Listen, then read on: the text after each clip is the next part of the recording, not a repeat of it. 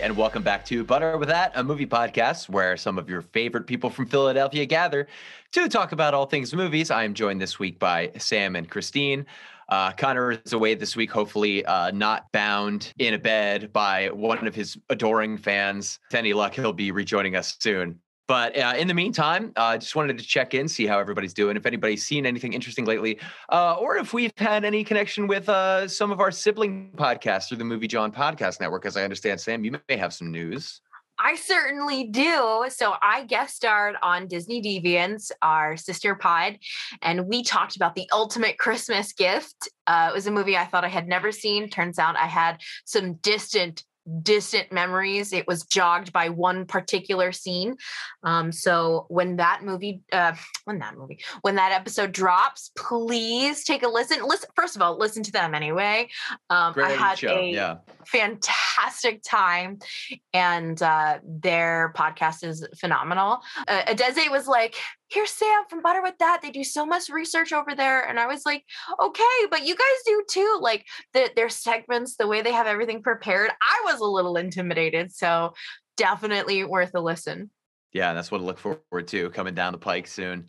So be sure to stay tuned through Movie John. They're going to be giving you more info on our show, as well as when that crossover episode is going to happen. And in the meantime, be sure to check out the back catalog of Disney Deviants because, great show. Yeah. Beyond that, has anybody seen, watched, or absorbed anything recently that has really caught their attention? Anything you really want to talk about?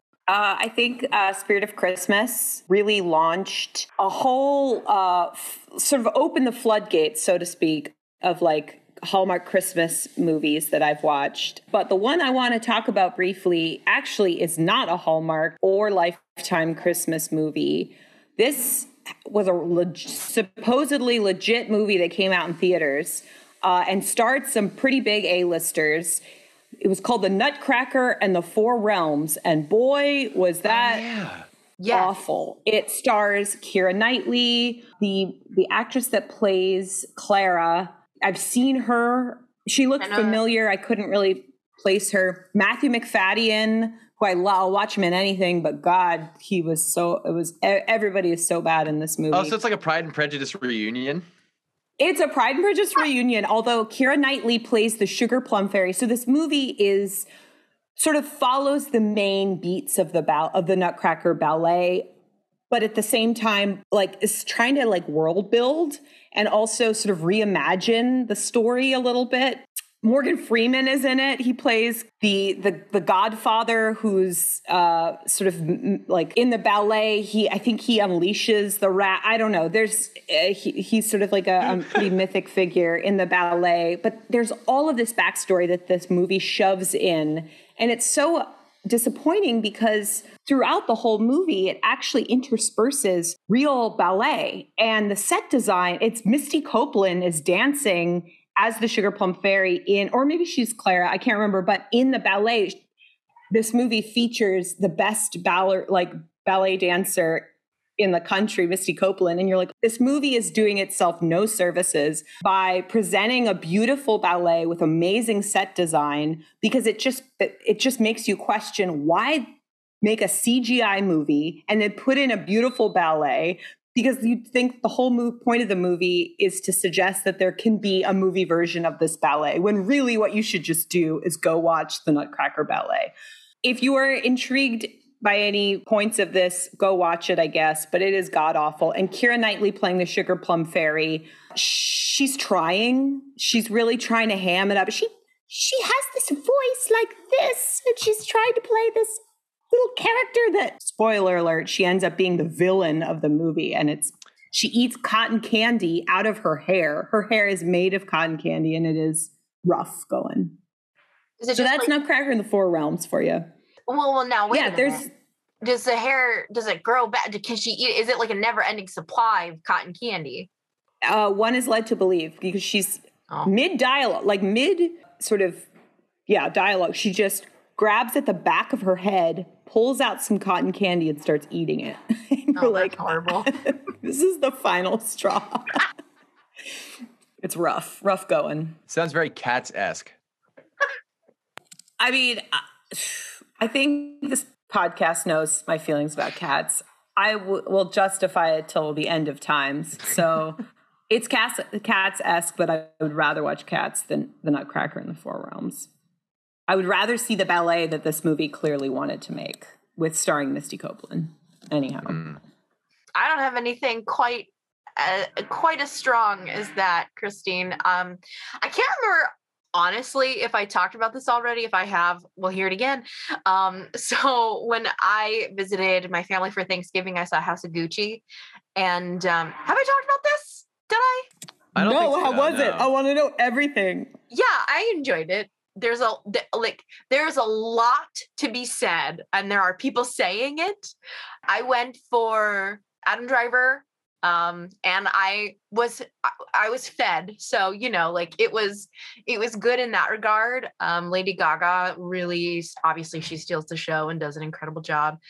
I would see it. Adam Driver's accent is terrible. It's so bad. I thought it was going to be better because he's actually a good actor.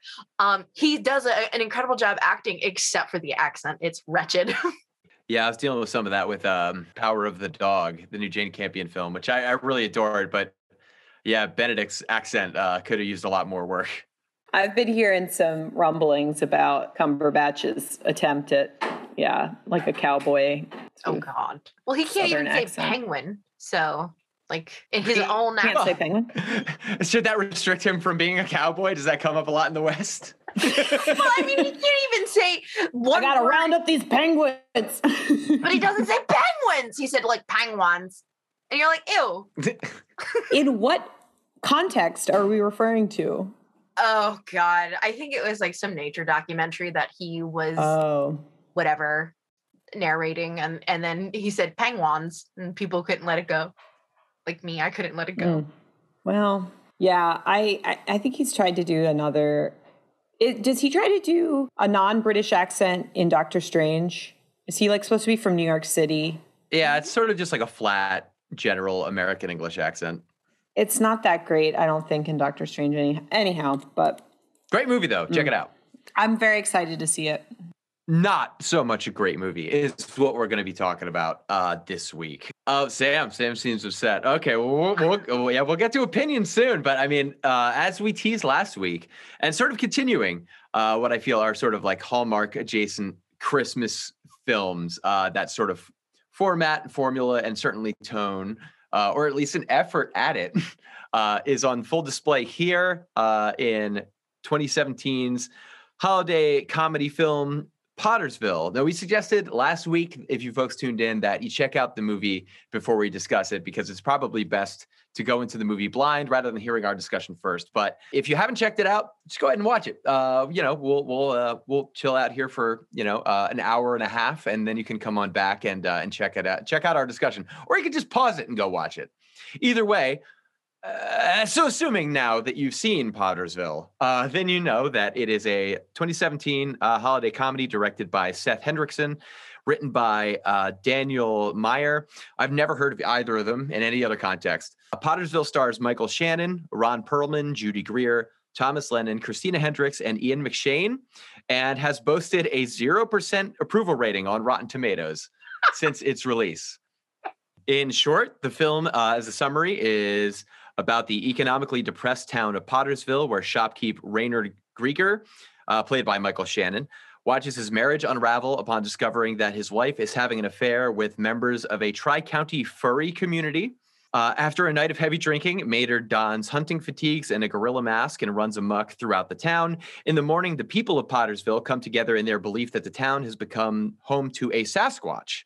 But when a reality TV show monster hunter, played by Thomas Lennon, arrives to investigate, it's up to Maynard to decide how far he'll carry on the charade, as the town's hopes now rest upon the Sasquatch sightings being real. So that's Pottersville. It's the kind of movie that I think you could not have possibly guessed the plot of without having had some hints, or even having seen the trailer. Pretty strange marketing rollout to go with that, and pretty strange all around, which again is why we suggest watching it first.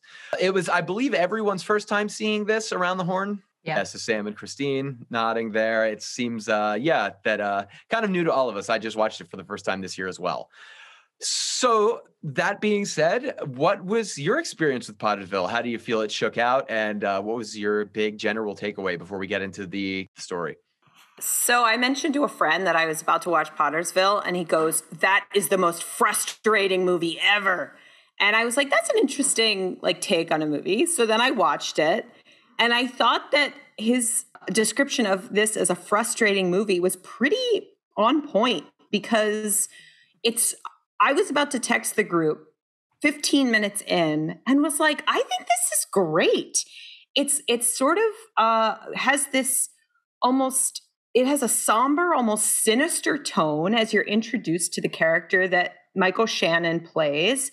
And he's this just sad shopkeeper. And I could see this veering into a Charlie Kaufman movie where it's the whole town, he's this overlooked guy and nobody understands him. And this movie just sort of sits with him at his shop as he interacts with townsfolk. And it happens to be around Christmas. And I was like, I don't get what the big deal is. So then I was going to text the group and be like, I'm really into this. And then 10 minutes later, it turns into a completely different movie. And so I think frustrating was a great way to describe, was the movie that could have been.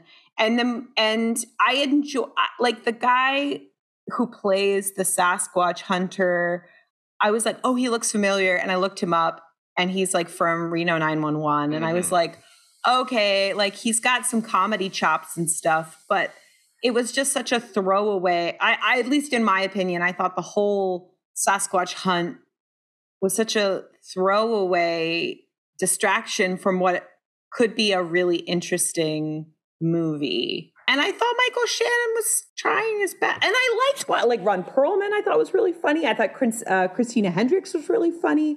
And Judy Greer, great cast. Just couldn't pull it all together because it really doesn't know what it wants to be. If you look at the poster of this movie, it gives you, as Dave suggested, no hints as to the odd directions this movie is going to go in. Yeah, I'd say I agree with the majority of that, especially as concerns Tom Lennon when he hijacks this whole goddamn movie for a long time. And I did find the beginning and end bits with Maynard to be way more interesting. Although I found them interesting because I think everyone is very miscast. I think everyone's really struggling their way through trying to make sense of this because it's kind of well, I don't want to say too much before I get into all that and before we get Sam's take. But in general, I think that this movie really struggles with tone and casting in a huge way, as well as pacing. Well, if it had leaned into an odd tone, when Judy Greer, who's the other shopkeeper, the shopkeep's assistant or whatever, she's like, "What's wrong, Maynard? Why are you so sad?" She's clearly not throwing out her amazing acting chops, but I think she sort of knew what the movie could be and maybe was trying to lean into that. And it's that's the lost movie I see there. Sort of an interesting take on sort of stock characters in a Hallmark movie or something, and then sort of leaning into the absurdity of it. Yeah, I think she gets it, and Perlman gets it to a degree, but otherwise, I'd argue against that. But yeah, we'll get into the performances shortly. Sam, what was your general takeaway from Pottersville? So surprised to hear both of you talk about the movie this way because I really enjoyed it. I think that the movie had two goals. One, to throw a major curve or fastball at you. What you think is going to be somewhat of a wholesome Christmas movie just turns into a giant cryptid search. I love that. And two, just have a good time. And I don't know, I think that the movie does both of those really well. I don't know if either of you know this about me, but my roommates and I are super into cryptids. So Mothman, Bigfoot. So when this happened to be the twist, I was cheering on my couch, hooray! This takes it to a level that I wasn't expecting. There's no way you could expect this, Dave, like you said. And I'm so glad I listened to you and I didn't search anything about it and I just let myself be surprised. And Christine, I think you had said the first 15 minutes you were really into. I was bored. And I was like, there has to be like a reason why Dave picked this. Like this is not like a Dave movie. And then the first furry scene happens and I was like, yes, now it gets really fucked up and surreal. So this is why Dave picked this. So, okay, I get it now. I was like moderately worried for a second. I was like, I don't want to go through this whole movie with Michael Shannon like this. I don't want to do it. And I didn't have to, thank God. Yeah, definitely. A movie you couldn't have predicted going into it blind. But yeah, a lot that goes into all that. I mean, I think my first note, and this is just sort of like a general walkthrough of a lot of Pottersville, is that this movie really does not, even at the onset for me, have any idea what its tone is, because it does start with we get a title sequence that is very like Hallmark Christmassy font. We have like, the names emerging from like CGI kind of like snowflakes that appear on the screen. We have the Debornay's Christmas Time, but all of this is over establishing shots of Pottersville, most of which is apparently for sale at bottom dollar prices. Like there's just signs about debt and for sale everywhere. And this is seemingly just like a miserably destitute town in this, what aims to be like a heartwarming sort of like TV Christmas movie kind of vibe. And I think that's what this movie really stumbles with, which is this want to present like a sort of like warm and fuzzy kind of Christmas narrative, but also inject sort of like dark humor into it. And I think those two things bash into each other in a way that, as far as this production is concerned, really never find a way to a meaningful compromise. It's sort of like a steak covered in cake icing. It's like these two things don't belong together. A wet steak? I fucked it up. Or sloppy steak, that's it. Sloppy steak. I was like, shit, I messed it up. Sloppy steak. That's so funny. I don't agree. I don't know. I think that I feel like this movie knows exactly what it's doing and it doesn't. But then, the thing for me too, another stumbling block is that just the casting. I mean, we have Michael Shannon, we have Ron Perlman, and we have Ian McShane in this warm and fuzzy Christmas movie. These are like career-heavy actors. Like they're always a menacing figure. And so to have Michael Shannon struggle to try to present himself as the, kind of like quietly troubled but warm and fuzzy Maynard and good-natured guy, while also having like the unspoken menace of being Michael Shannon the whole time, really conflates with the whole thing. And I think it's a bad choice, in particular with him, because this movie tries to be funny, and I think Michael Shannon is not funny, not only in this but in general. Wait, but I think he's a great actor, but he should be a heavy. He shouldn't be this. Well, the thing is I thought it was a wonderful casting choice for Michael Shannon, because I think the movie did set out to be kind of that, quote, not your average Hallmark Christmas, but like as you mentioned, Dave, by infusing it with darker elements. So I think it knew what it wanted to be in the casting, people like Michael Shannon, Ian McShane, but I don't think that the movie fully used the wonderful dissonance that is casting these types of performers in the context of a Hallmarky story and movie. And that's what I wish it had continued with. And that's why I loved the opening, where I was like, ooh, Michael Shannon is this supposed innocent shopkeeper, but there's something lurking underneath there and I want to figure it out. And then it turns out that it doesn't really follow that sort of like adventure into his psyche. It's more of like him just getting caught up in the interesting Sasquatch foibles. I guess that's what I mean. Yeah. Is that this movie had potential one way or the other, but it chose to smash those two tones together in a way that you lose something from each in trying to balance or juggle them, at least for me. But Sam, you seem to think otherwise. Yeah. I mean, I read the movie as an entire joke. I mean, why would you cast Michael Shannon as a character like this if you weren't trying to just make an entire joke of a film? But it sounds like that's not everybody's read. So I'm very much looking forward to hearing how scenes that like I thought were really great and I really liked, how y'all might have interpreted those differently. So I'm looking forward to it. Well, and speaking of Shannon, yeah, he's Maynard Krieger. He's the shopkeep of the local grocery and just sort of general store within Pottersville. It seems to be the only place that's open because, as we established, he goes to shovel the sidewalk outside, and then the rest of the street he also has to shovel because all the other shops on Main Street are closed. So, Merry Christmas, everybody. We also established that Maynard has been allowing the townsfolk to prey on his sympathies and good nature. He's writing owed debts for groceries in a large ledger and allowing people to walk out with armfuls of shit for free. Personally, I'd rather not be in Michael Shannon's large debt ledger. I would definitely rather just pay him the money because that sounds terrifying. But we also learned that the old mill has closed and that's impacted the town financially. So it seems Pottersville is on hard times.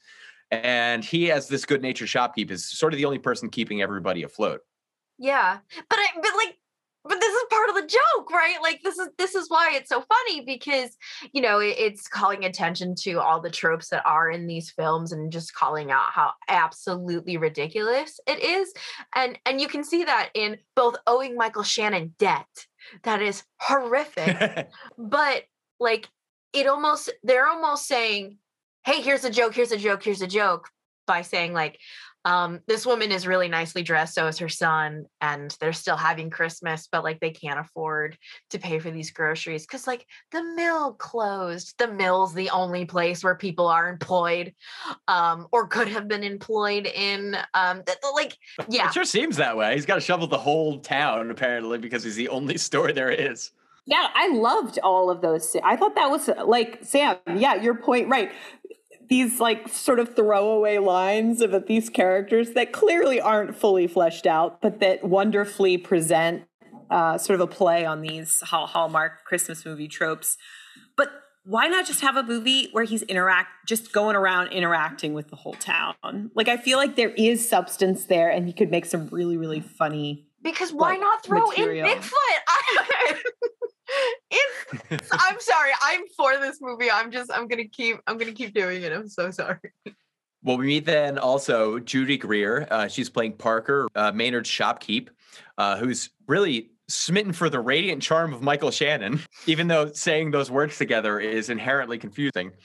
But she's really got a thing for him, and she's got a soft spot for him, and seems to be really supportive of him, but also has this longing for him, even though he's married. That being an undercurrent there. Next, we meet Ian McShane's character because this is a feel-good holiday comedy. So who else rolls into the store but a drunken Ian McShane as Bart, selling loose elk steaks out of his jacket and speaking about the nihilism of an unfeeling universe. Again, Merry Christmas, one and all.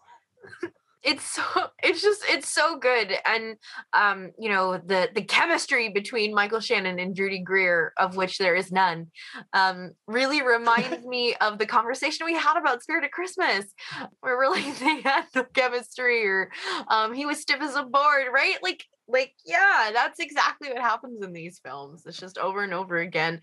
And you probably could not have a straighter, more flat of an actor than Michael Shannon, honestly. Well, at the very least in this role, yeah. Yeah, an interesting introduction sort of to the town at large and some of the people in Maynard's life.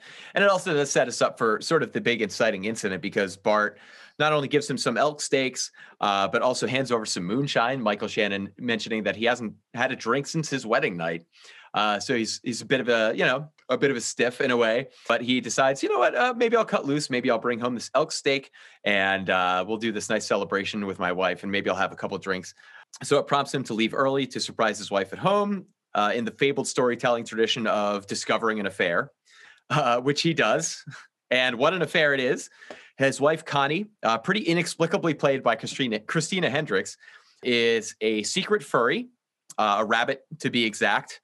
She is engaged in an affair with local Sheriff Jack, played by Ron Perlman, who has donned a wolf persona. In his shock, Maynard keeps referring to Jack's fursona as a squirrel, to which Jack continuously corrects him in a recurring joke that, for me, never gets funny. And then Connie reveals that she wants a separation because she wants more excitement out of life, delivered with the emotional maturity of a child throwing a tantrum via Christina Hendricks. So this whole scene plays out pretty sloppily, in my opinion, albeit very shocking and very funny, not in a way that was perhaps intended, I guess. So at least that's my read. What do you guys think? I was still lolling up through this whole sequence. This is still gag, the whole 15 minutes in. Gag. I was so many times. This was about the time where I would think I was about to text the group chat and be like, I don't know what everyone's problem with this movie is. So I was still fine. Christina Hendricks, I was totally fine with her performance. Once again, I think to Sam's point, since it's trying to make fun of sort of these stock characters, why not have sort of flat performances? And if done right, it can play into sort of the absurdity of the whole situation. It's Christina Hendricks. She's a good actress. What's wrong with? Oh, okay. Cannon. Well, yeah. I mean, the thing is also this, crew knows how much I love Ron Perlman, so I'm always happy to see Ron Perlman show up in any movie. And as the sheriff, I think he was pretty good. I thoroughly enjoyed his performance. I was still intrigued with where this story was going into this point. Yeah. The roommate I was watching it with was like, okay, so he's going to come home and he's going to discover an affair. And then we heard the ow happening. And I was like, what the fuck? And opening up the door and seeing Ron Perlman and Christina Hendricks as characters, like engaging in furry activity, was definitely not something I would have ever had on my 2021 bingo card that like I would be like consuming as a viewer. Was very confused. Dave, I agree. The squirrel joke never really landed for me ever. And I think they almost knew that it was not funny because of how many times they actually repeat it. Not only do they repeat it in that scene over and over again, but even like later on, maybe like 5-10 minutes later, they repeat it, and then they repeat it again at the end of the movie. So it's almost like they knew it was not funny. Why they continue to go with the bit, I don't know, but I would agree with you on that point. Yeah, I guess I agree on both fronts. I think the situation is pretty hilarious, Christine, as you've alluded to. Obviously, it's pretty ridiculous and unpredictable, but I just think that the dialogue writing is very stiff and bad. And especially for Christina Hendricks, who is very like, I understand she is playing like an archetype of this sort of character, but she's so infantilized in a lot of ways and played by a very talented actress. So I just find it frustrating inherently. But like, that's how those characters are written. I hear what you're saying. Like, yes, you can draw the comparisons and parallels, and you can say that this is social commentary on these, but you could also just make a better movie, right? Like that's always an option, making a better movie rather than making comments. But that's not what they chose. Instead, they decided to poke fun at it and make it worse. I mean, on the one hand, like I do think this movie would have been better served by pretty strictly comedic actors. I think would have done a better job with those archetypes. I think they expected there to be a charm to them being played by dramatic actors and then embodying those roles. But to me, it just comes off as confusing. But at any rate, yeah, after this exchange, Maynard returns to his shop. He's drunk on this moonshine and he talks to Parker in a scene that like, yeah, as we were talking about, as far as the chemistry between Greer and Shannon, this would be a totally menacing scene, even down to like the dialogue and acting. If it weren't for the bouncy soundtrack behind it, that just sort of makes it like a bouncy Danny Elfman sort of like score and like reminds you that this is supposed to be lighthearted, because otherwise it's just a drunk Michael Shannon rant against someone, and that's pretty frightening. This goes on, and then Parker leaves. She heads home for the night, and after that, Maynard decides he's going to don a hunting ghillie and tops it off with a gorilla mask that looks like it was made in like the 1960s. He howls and he lumbers off out into the night. I think when I was watching this, I wasn't sold on the movie just yet. I remember like looking at my phone and doing stuff on my phone, and then watching him dress up in the camo and the like moss regalia, and I was like, no, so that's how you put that stuff on. Because you always see that in like an army surplus store. You're always like, I don't understand how that works. Now I do. But I was also reminded of that video from like forever ago of that poor newscaster who's doing some like on the scene reporting, and then she turns around and some guy's dressed up as a bush behind her and he's just walking by in the snow. Have you seen this video? Oh my God. It's great. But I was reminded of that and was sort of like, all right, I'm going to give this movie a chance. Because like at this point, we don't know that Bigfoot's coming still. It's just like, this is fucking weird. All right, I'll give it like 5 more minutes. Usually, unexplained and strange. Yeah. As of it's so interesting, Sam, because I feel like probably at the same point in the movie, our reactions completely invert, because at this point I'm still into I'm like, oh, okay, the whole town's gonna think he's Bigfoot. Okay, this is still interesting. I thought him trudging out into the night, great. I was still following it, still enjoying. There's a deeper read of our psyches there, Christine, that I would love to spend some time thinking about. I would add also at this point, I agree, Christine. I mean, I do find the first third of this movie really captivating, and it really moves. I mean, I think for all the reasons that I said it's bad so far, I do think it at least makes for a very shocking and interesting experience, as opposed to what lays perhaps a little further ahead when it starts to kind of fall apart, in my opinion. But yeah, I did enjoy the first third of it a lot, albeit with those criticisms. I think maybe because of those criticisms, I don't know. But after this, Maynard wakes up the following day. He's back in his office, and he finds that the whole town is abuzz with the news of the evening's multiple Bigfoot sightings, because apparently everyone in town has embraced this shoddy costume as a genuine cryptid. It even makes the local news, where we get another unfunny recurring gag with the local correspondent, Stacey Gutierrez. The joke being, oh my gosh, isn't it funny that there are all these ethnic reporters with such kooky names who roll their R's accordingly? It's like they do this several times, and it's like 1997 called, and South Park wants their joke back. That was not great. But at any rate, the town is agog with Bigfoot mania. So much so that a few local dorks bug Maynard about selling Bigfoot merchandise in his general store, and selling sort of like mugs and shirts, which apparently are available the day of the Bigfoot sighting. Additionally, this starts bringing a lot of people into town. There are buses, these Bigfoot hunt tours that are being shuttled into the town. All of this with a breaking news story, so I guess it's really gripped the area. And as all this is going on, Maynard speaks with Sheriff Jack about the affair. Jack, Ron Perlman, assures him that both he and Connie are part of a non-sexual tri-county furry club. So there's no sex going on, but they are they're in personas, and they're kind of doing their thing. So at the very least, it seems an emotional affair. And this is when Maynard's trying to confess, right? But then the sheriff is caught up on another phone call, because Maynard comes into the office with his bag, and he's like, oh, I want to tell you something. And you're like, oh, this is going to be a short movie. And then obviously in the conversation, Ron Perlman completely cuts him off and doesn't even let him finish. Mm-hmm. And Perlman, I think, does have some really good comedic timing in this movie, actually. I think he does a pretty good job. Ron Perlman. So great. I mean, he'll always make it work. He he'll can work figure it out. Mode, really. Yeah. And then, just at this point, Christine, I very much agree. It's starting to feel like this is going to be a real movie that's going somewhere. And right then, the Australian reality TV monster hunter Brock Masterson, played by Thomas Linton, helicopters into the movie and ruins it for about 50 minutes. I think everything that follows up until the end of this movie, as far as the Bigfoot hunt with Lennon and crew, is so objectively not funny that I find it really cloying and annoying. Any thoughts to the contrary? Yes, a lot of them. Really? A lot. Okay, because and this is not, and this is so strange to me, because I'm someone who's like, I hate comedy. I don't like funny things, and here I'm laughing the whole time.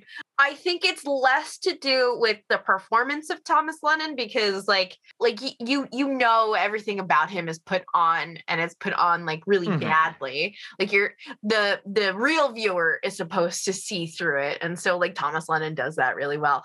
But if you watch any of these fucking ghost hunting or cryptid hunting shows, that's exactly how these people are. They're insufferable. They're the worst people ever. And yet somehow you're like, I'm going to tune in every fucking week, and I'm going to watch you do the same fucking shit.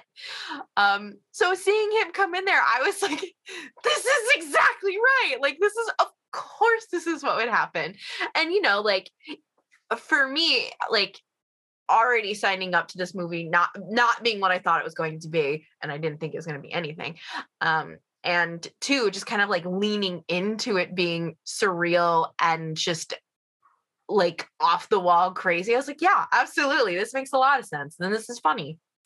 I could have seen myself really enjoying that movie as a separate movie. Like, I think that Dave brought up the point at the beginning that was like, yeah, the movie is confused, but really it's like two competing. And I think you said earlier, Dave, it's like two competing tones that can't reconcile. And I could see myself really enjoying the movie that the Bigfoot or Sasquatch hunter segments wanted to be if the movie hadn't begun the way it had. When you begin a movie, you're laying the groundwork for the audience tonally. And I was ready for that movie, and it was jarring when it shifted into the hunt. And then it wanted to become like a Jaws parody with the whole Ian McShane's character like scratching at the chalkboard when they're having the town meeting. He's trying to be what Quince, is that the character? Quinn, yeah. He's Quinn, yeah. And you're like, okay, so it's trying to be a parody of Supernatural or, Bigfoot hunters / Jaws. And it was, let's just make that make that its own movie, I guess. I found myself checking my phone during this whole segment. And yeah, I mean, I think I could have liked this movie if it had begun with this segment in mind from the very beginning tonally. Yeah, it just kind of becomes like a freight train through the established plot we've been paying attention to and building toward. Like all of a sudden, to me, the infinitely more engaging thing of like this affair, this furry connection, him kind of losing it, him becoming Bigfoot, everyone believing it. Like there's so much going on with that involves so many characters. And then all of a sudden it's the Tom Lennon show for about like an hour. I do like Tom Lennon. I think like his performances in Reno 911, he's great. He wrote Night at the Museum, the whole series, and he made bank off that. He's a funny guy. But yeah, I just find when we hand the keys of this movie over to him, his would-be hunter buddies, Ian McShane and Ron Perlman, then we've totally deflated the momentum of like where this was going, albeit however unpredictable. And then it just becomes kind of, I don't know, a cloying comedy movie for an hour for me, at least. But I do appreciate, Sam, though, that like you have that informed perspective of like watching those kind of shows and it being an accurate parody of that. Because I'm not too familiar with those shows and stuff. But as far as just the plot, it seems to just derail to go in this direction that it suddenly thinks is funnier like midway through the movie. Yeah, I think I'm just gonna shut up because I everything you guys are like, oh yeah, this is a problem. Like, I didn't think so. So, you know what? Sometimes movies work, sometimes they don't. Sometimes it's all about the viewer and their personal experience too. And I'll just say, for some reason, everything that's a problem that you're coming up with, I'm like, I actually liked it because of that reason. So I'm gonna stop. No way. I think you should. Yeah. I think that. I mean, I said it before. I think the movie did not do itself. I think the movie did itself a disservice by these competing tones where it should have just decided what it would want it to be. Because I could get behind part 2 if it just knew it wanted to be that. I think I could have found like joy and hilarity in that. But it just, it was just a hijacking, and it was like, all right, let's drive this car with a new driver, and that was not going to work.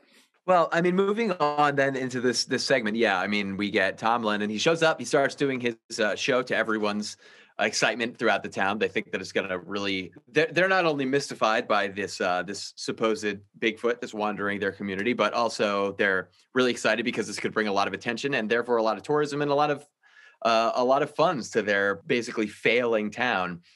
which we haven't talked about yet, by the way. I mean, it's called Pottersville. That pretty much a direct reference to It's a Wonderful Life. So I've never seen It's a Wonderful Life. That's one of those movies that really? I know everyone on the face of this earth has seen, and I've never seen it. Well, I'm a very good movie, Christine. But yeah, at any rate, I mean, yeah, this movie sort of presupposes that, spoiler alert, unless you're unfamiliar with the countless things that have parodied it, George Bailey does make a wish at one point around Christmas time that he was never born. An angel shows up to him and it gives him a vantage point on what that world would be like.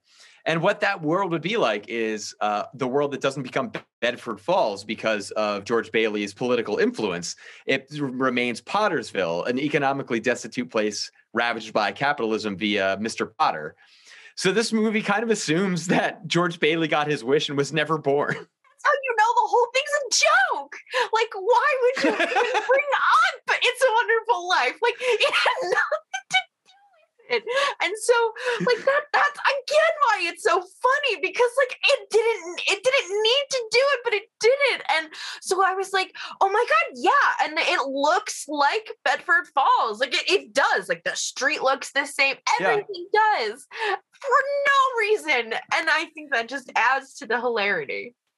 So Dave, you might be planning on bringing this up in your production notes, but I have almost no production notes. Okay, so can you confirm or deny this rumor that this movie was actually like a money laundering scheme? Did you read about this? I had read something that it was shot up in upstate New York, nearby. Which I think is fascinating. Sorry, keep going. Well, it's nearby like a local like filmmaking school, and the idea being that this movie would be that town and university's advertisement that, hey, come make movies in upstate New York at our college. So, yeah, I guess maybe with that like larger context, I think I read something where it was like, it was not just a project that would put a spotlight on this filmmaking school or like the film department of the school, but in order for the state of New York to pay for equipment, they needed to. Essentially, there was some funding and like lots and lots of film equipment tied to this project, and it had to be fulfilled in order for the state of New York to give them all of this material. So not money laundering, but at least I had heard that there were rumors that there was no real intention to make a good movie, that this was really just like get a bunch of familiar faces and A-listers to like star in this movie. Nobody's going to give a shit whether this is actually of quality, but this town will get a lot of equipment and funding for their next projects, which I think is a great, like if you look at this movie as a fundraising effort, I think that's great. Either money laundering or fundraising, who knows? It's up for interpretation. But I brought that up to say, I wonder what the budget was. If you have those stats, I'd be curious, because a lot of the scenes where they are hunting for Sasquatch look like they just went up to the local Christmas tree farm and just shot these among Christmas trees that had yet to be chopped down, which as a setting is quite nice and quite interesting. But it was funny to just watch the limited budget that they might have been working with. I have no idea of the budget.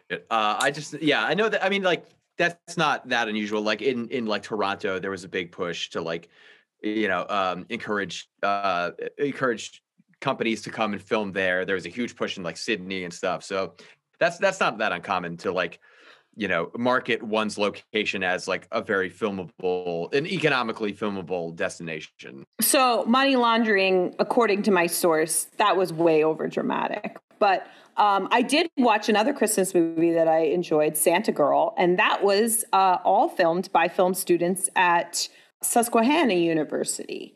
And I didn't know that until after. And I was like, oh, okay, I'm intrigued. So Hot Wreck. Actually, no, I do have some specific issues with Santa Girl I'll bring that up later. But yeah, anyhow. Christmas movies and getting fundraising for film departments. I love that as a collaborative effort.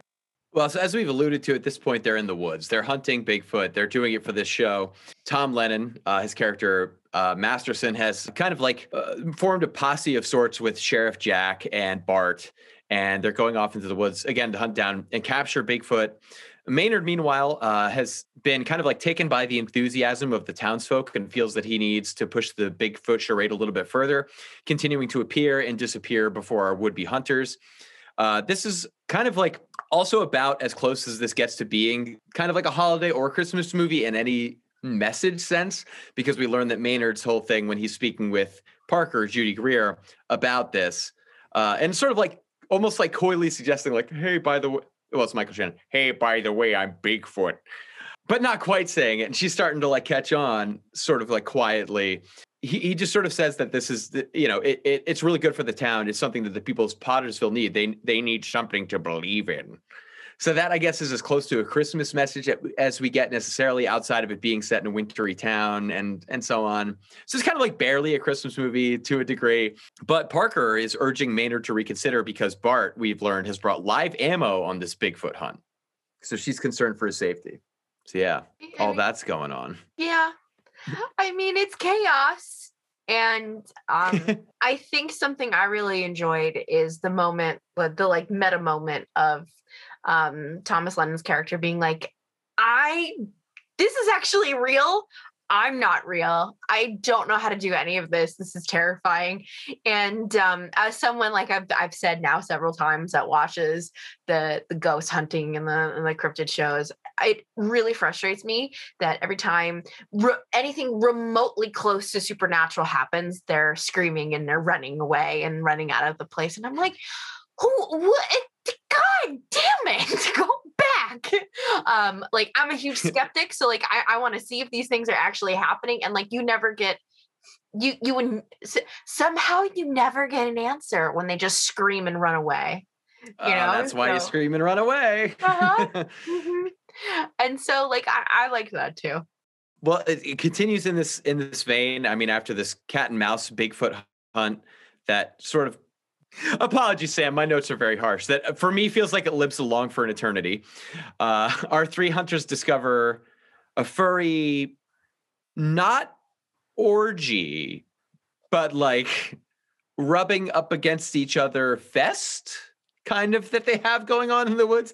It's not explicitly sexual, but they're furries that are sort of grinding and rubbing on each other with fully zipped up suits and personas, I guess.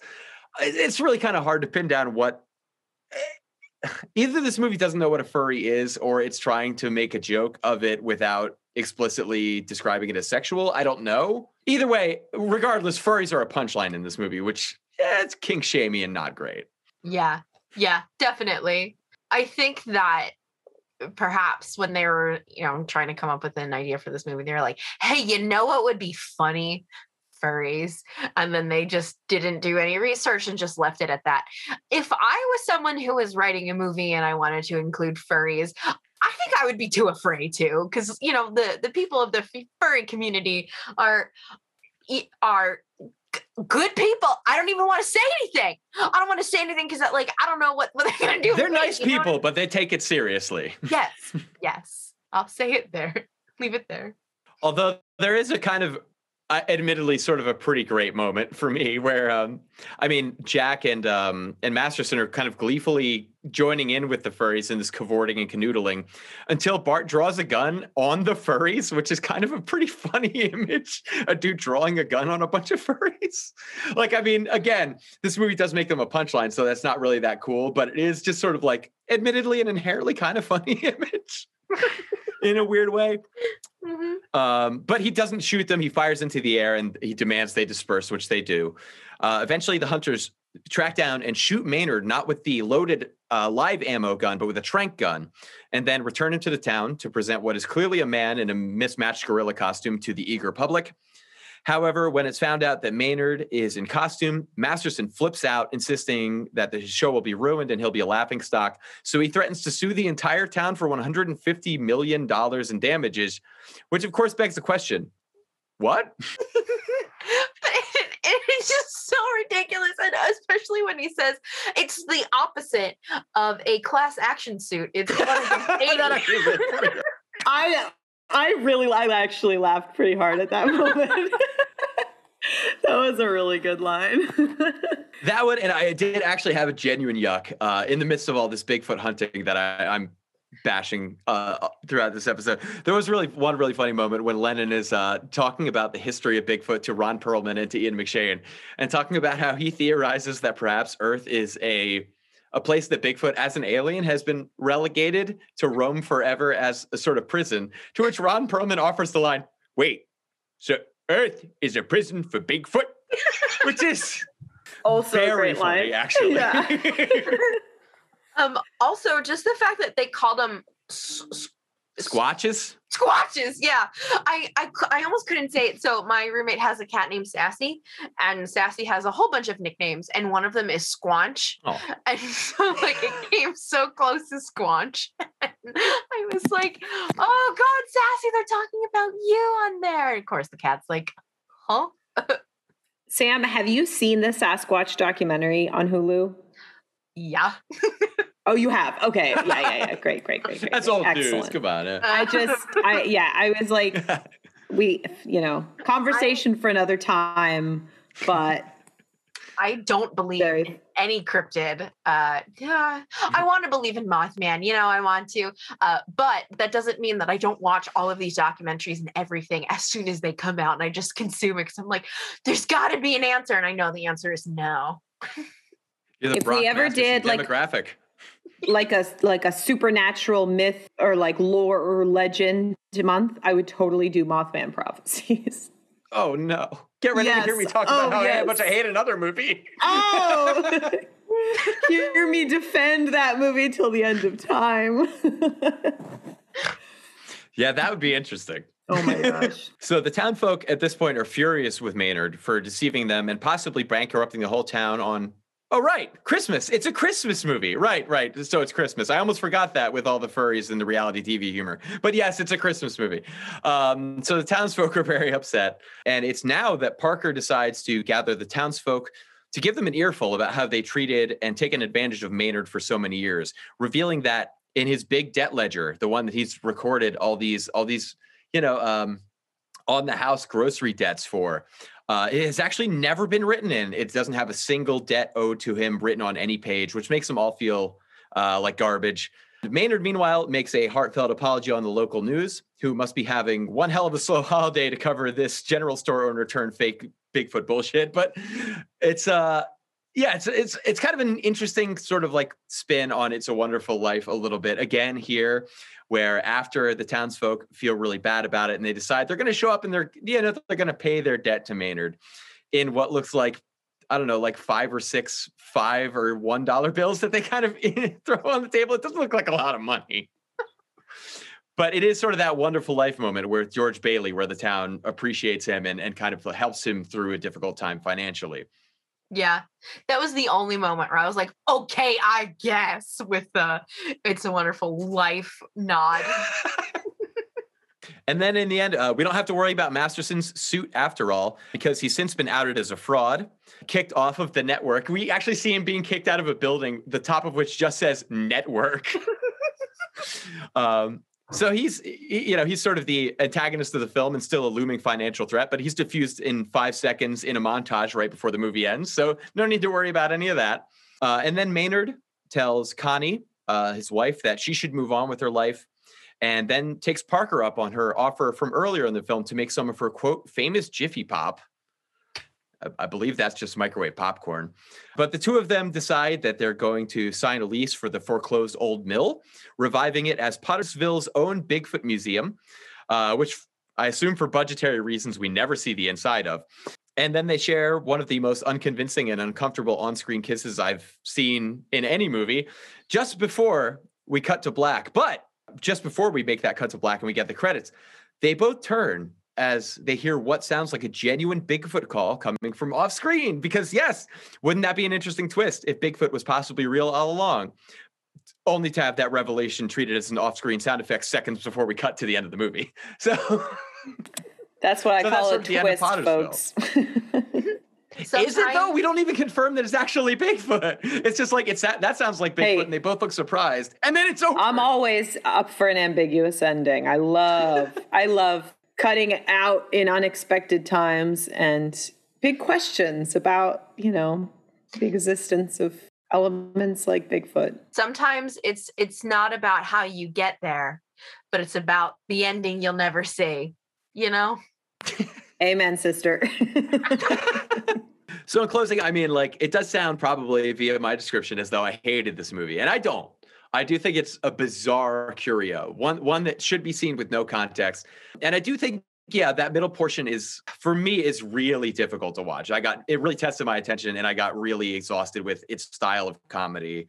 But I do think that the stranger elements surrounding that, the main thrust of the plot surrounding Michael Shannon, when we get away from Tom Lennon for a little bit and catch our breath and actually kind of get a story, I find it to be so bizarre in its casting, its tone, its execution, its writing, its sense of humor, that though I don't think it sticks to landing on any of those things, it is interesting in the way that it doesn't. But it does sound as though you guys really like this movie. So any parting words as concerns Pottersville?